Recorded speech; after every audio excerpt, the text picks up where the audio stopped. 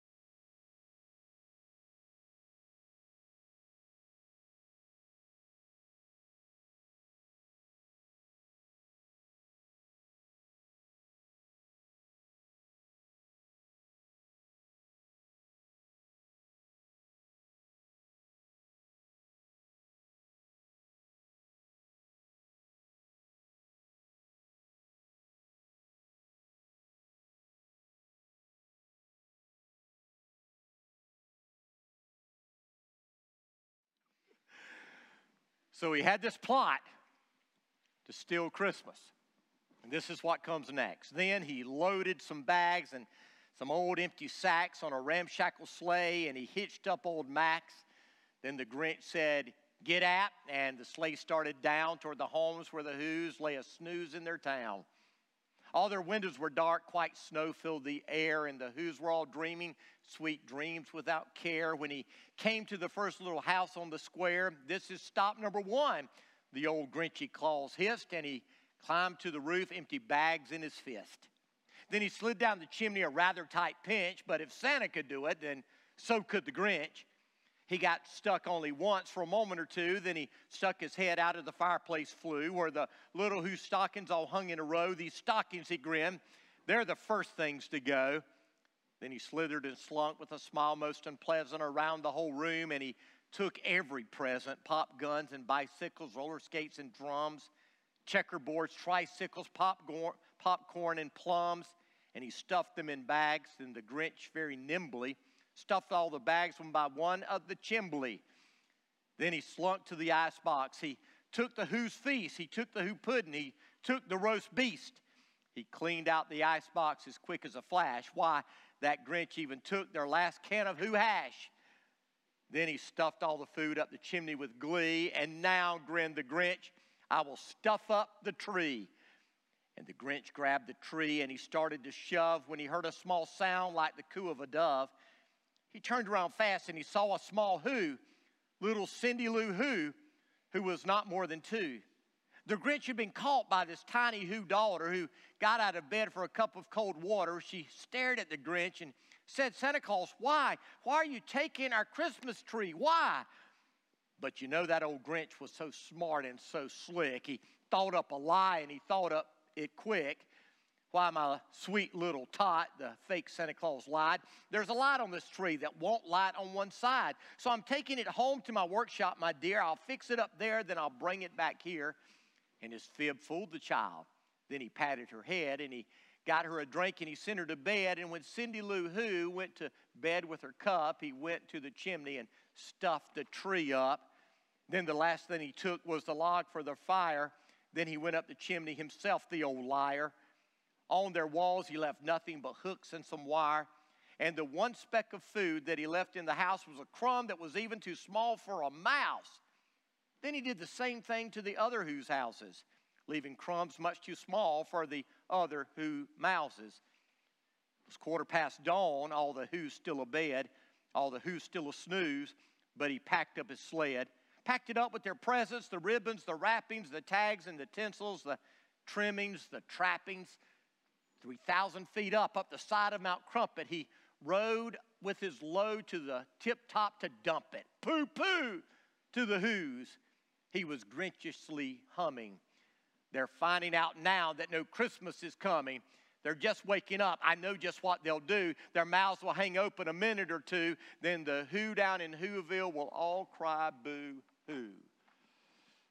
And I know you're wondering, why in the world is Rocky reading The Grinch Who Stole Christmas in church on Sunday morning? Why in the world are we watching clips from the movie The Grinch on Sunday morning? And the reason is because The Grinch teaches us a biblical truth that we see long before The Grinch was written, long before the movie ever came out.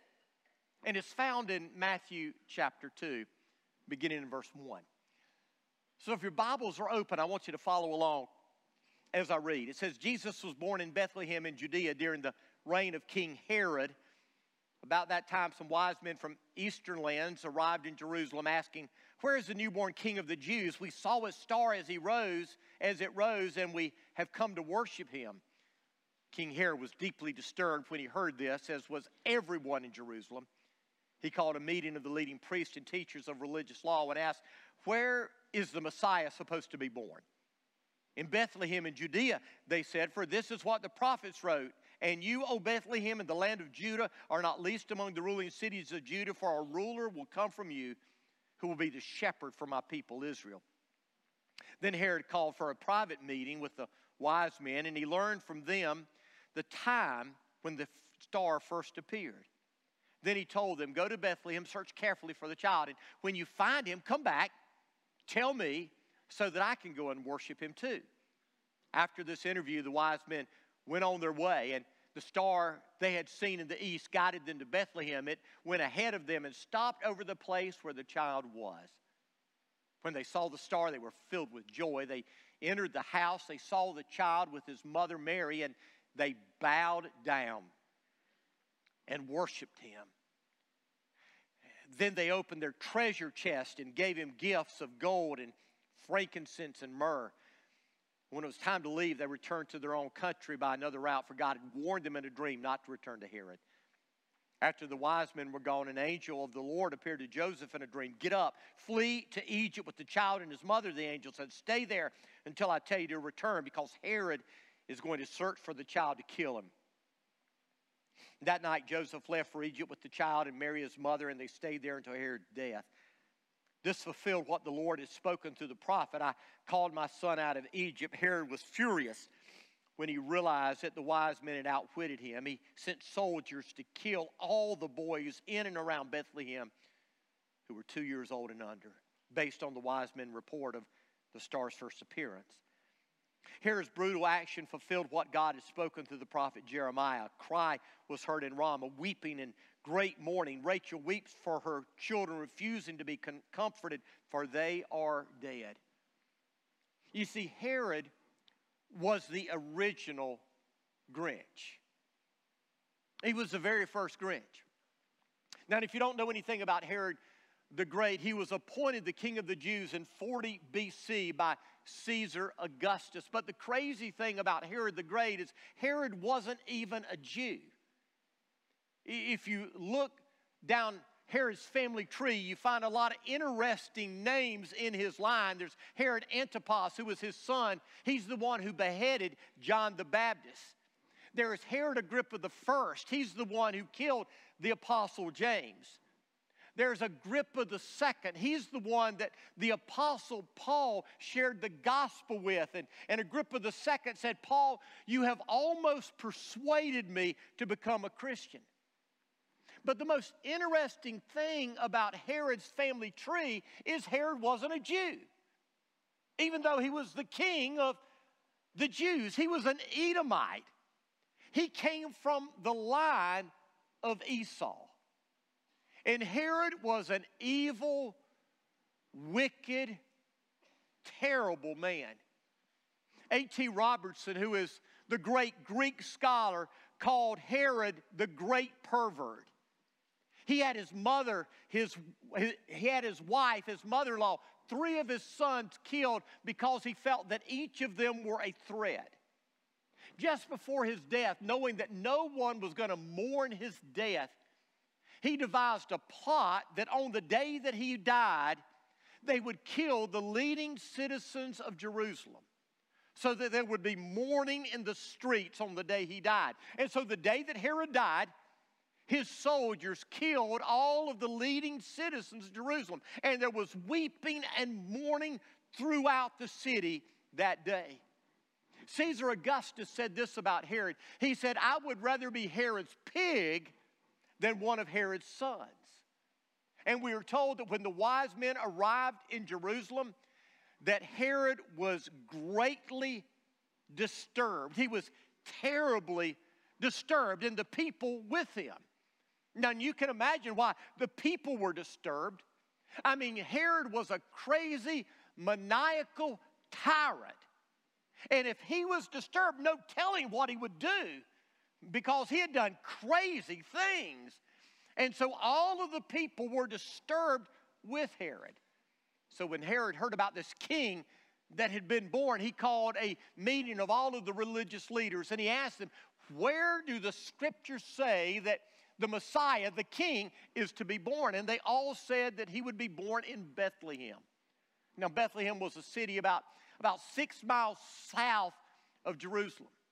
It's the place where Jacob buried Rachel. It's the place where Ruth married Boaz. It was the hometown of David, the great king of Israel. And in Micah chapter 5, we are told that it is the place where the Messiah, the king who would rule and reign forever, would be born. And so the king, Herod, called the wise men in, and he said, I want you to go to Bethlehem, find the king, and when you find him, come and tell me, because I want to go and worship him as well. Well, that's not what Herod had in mind. Herod wanted to kill Jesus. He wanted to kill this newborn king. And so the wise men went to Bethlehem, and they found the house where Jesus and Mary and Joseph were staying. And when they went in, the Bible says they were filled with joy, and they bowed down before this little baby, this little child. They worshiped him. They adored him. And then they opened up their treasure chest, and they gave him their treasures. And then God spoke to them and told them not to go back through Jerusalem, not to go and tell Herod. And so they went back to their home another way. And when Herod found out about this, he was just angry. And he gave a decree that all of the children that were 2 and under in and around Bethlehem, the boys, would be put to death. He was going to do everything he could to make sure that this newborn king would not ever rule and reign. Now, we learn a lot from Matthew chapter 2. A lot about Jesus' birth, a lot about the wise men, a lot about Herod. But the thing that I want you to see this morning is this. There are really only 2 responses to the king. There are only 2 possible responses to King Jesus. It doesn't matter who you are. It doesn't matter what you believe. You're going to respond to King Jesus in one of these 2 possible ways. Now, the first way we can respond is to be disturbed. We will be disturbed. That's what Herod was. He was disturbed when he heard about Jesus. Now, why was he disturbed? Well, the reason is because he heard that there was a newborn king, and if there was a newborn king, that meant that Herod would no longer be king. Herod would no longer be in control. And Herod's main motivation was to stay in control. Herod didn't want anyone else to sit on the throne. The throne was reserved for him. And so Herod was willing to do anything and everything to make sure that he stayed on the throne. Everything, including killing all the little boys 2 years old and under. And to be honest with you, I think the same thing is true today. I think the same thing is true in our lives today. I mean, why else would 90% of Americans celebrate Christmas, and why would Christianity be the dominant religion in America, and yet Jesus is hardly ever mentioned during the Christmas season in the public square anymore? Why is it that the word Christmas has been removed from the vocabulary of many people and many businesses and replaced with happy holiday? I mean, why is that? Why are we so afraid to say Christ, to say Christmas? Why are we so concerned about admitting that Jesus is the reason for this season? I mean, think about all the other religious leaders throughout the world and throughout history. Not another religious leader that has ever come and gone causes us to have the kind of emotions that we have when we think about Jesus. Muhammad, Buddha, Confucius, all the rest of these religious leaders, they're not tried to, society doesn't want to remove them from the public square. We can talk about them. We can acknowledge them. But when it comes to Jesus, it seems like we aren't to talk about him anymore. And why is that? I can tell you why. Because if the story of the Bible is true, if in the beginning God created, that means that there is a sovereign God who is all-powerful, who created us and is over us. If it is true, it means that there is someone who knows more than we do. If it is true, it means that He is able, not us, to determine right from wrong. If Jesus was born of a virgin, if Jesus died on a cross, that means that we are sinners. It means that we have rebelled against our Creator. It means that we have chosen our way over His way. It means that we need a Savior, that we can't save ourselves. I mean, if Jesus is this King, it means that we aren't in control.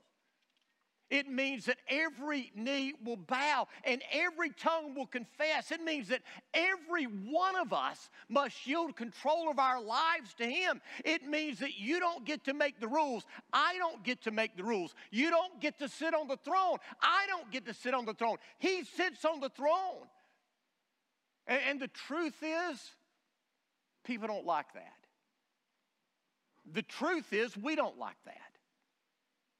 I mean, we like talking about Jesus, the little baby, born in a manger in Bethlehem, all cuddly and sweet and cooing. We love that story.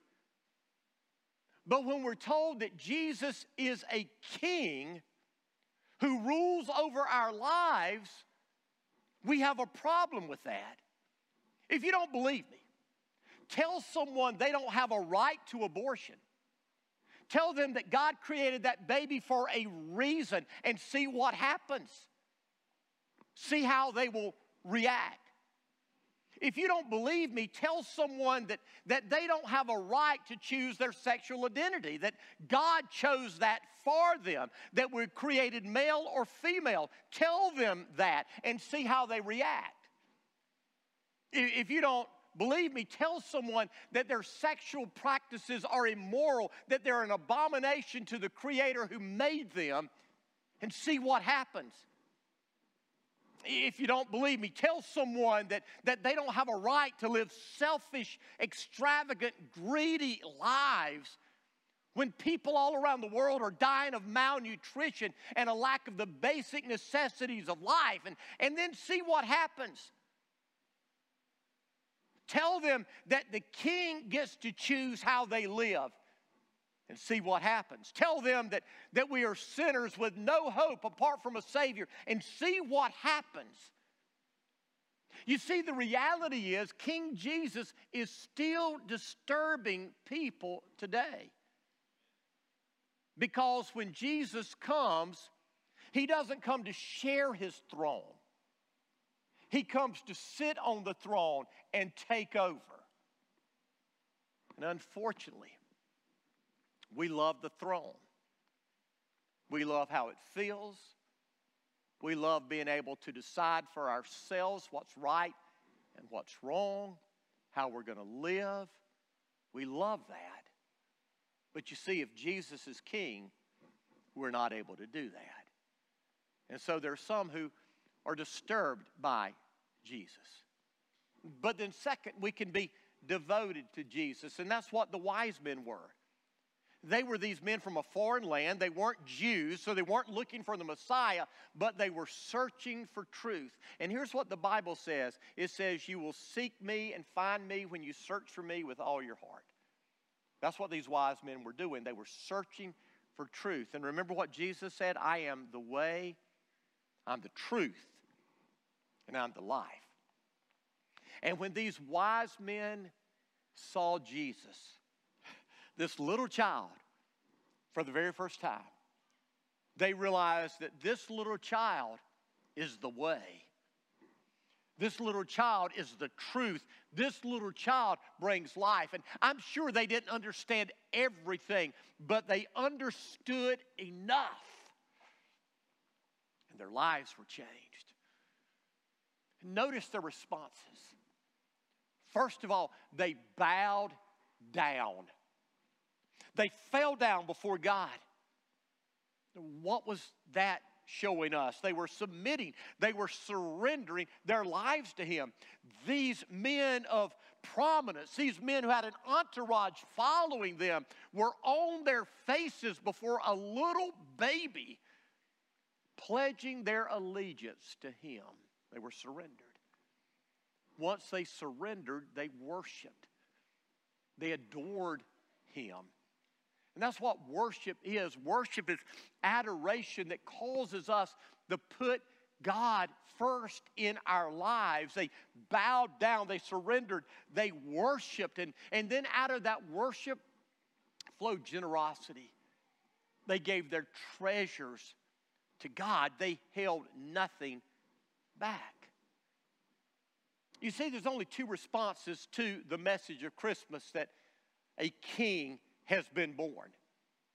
We're either going to be disturbed because we like the throne, or we're going to become devoted, surrendering, worshiping, giving our all to Him. Now, which one are you? Which one represents you? Well, let me continue to read. Remember where we stopped? The Who is on the top of Mount Crumpet. He's listening because he wants to hear the Who's cry, boo-hoo. This is what it says. That's a noise, grinned the Grinch, that I simply must hear. So he paused, and the Grinch put his hand to his ear. And he did hear a sound rising over the snow. It started in low, then it started to grow. But the sound wasn't sad. Why, this sound sounded merry. It couldn't be so, but it was merry, very. He stared down at Whoville. The Grinch popped his eyes, then he shook. What he saw was a shocking surprise. Every Who down in Whoville, the tall and the small, was singing without any presents at all. He hadn't stopped Christmas from coming. It came somehow or another. It came just the same. And then the Grinch, with his Grinch feet ice cold in the snow, stood puzzling and puzzling. How could it be so? It came without ribbons. It came without tags. It came without packages, boxes, or bags. And he puzzled 3 hours till his puzzler was sore. Then the Grinch thought of something he hadn't before. Maybe Christmas, he thought, doesn't come from a store. Maybe Christmas perhaps means a little bit more. And what happened then? Well, in Whoville, they say that the Grinch's small heart grew 3 sizes that day. And the minute his heart didn't quite feel so tight, he whizzed with a load through the bright morning light, and he brought back the toys and the food for the feast, and he himself, the Grinch, carved the roast beast. I want you to watch this clip.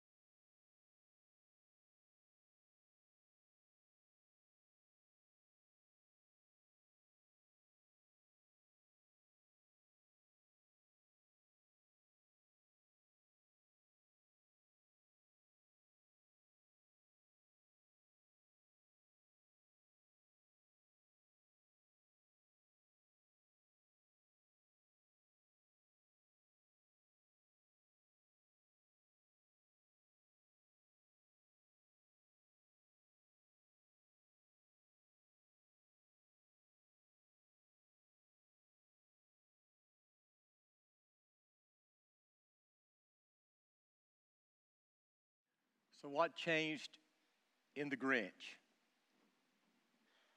His heart. His heart changed. That changed everything. The Bible says this. It says that God can take our stony hearts and give us hearts of flesh. God can change our hearts. If He can change the Grinch's heart, He can change anybody's heart, right? He could have changed Herod's heart. Unfortunately, Herod didn't want that heart change. He wanted to sit on the throne. But if you're willing to get off the throne, God will change your heart. Now, in a crowd this size, I'm sure there's somebody that's never given Jesus the throne of their heart. You've never truly surrendered to His control in your life. And you see, being a Christian isn't just knowing the facts about who He is and being able to tell the Christmas story and the Easter story and the other stories in between. No, being a Christian is surrendering your life to Him, which causes you to worship Him and adore Him and put Him first, which will result in you even giving your treasures to Him. It changes your heart. Has your heart been changed? If it hasn't, it can be. But the first step is surrender. And so would you bow your head with me? Would you close your eyes with me? And if you're here and you've never surrendered your life to Jesus, then today, no matter what you've done, no matter what your past may look like, if you're willing, you can surrender to Jesus and give Him control, and He'll give you a brand new heart. You can pray this prayer to Him right now if that's your desire. Dear Jesus, I humbly come to you today, acknowledging that I am a sinner. I've been living as if I were on the throne. I've been wanting to be the king of my life. I'm sorry. I don't want to live that way anymore. Jesus, I believe you came to this earth. I believe you died on the cross to pay for my sins. I believe you rose from the grave, defeating sin and death for me. And today, I'm turning from sin. I'm placing my trust in you. I'm giving you control of my life, Jesus. Fill me with your Spirit. From this moment on, I want to live for you. Thank you for hearing me, Jesus. Thank you for saving me.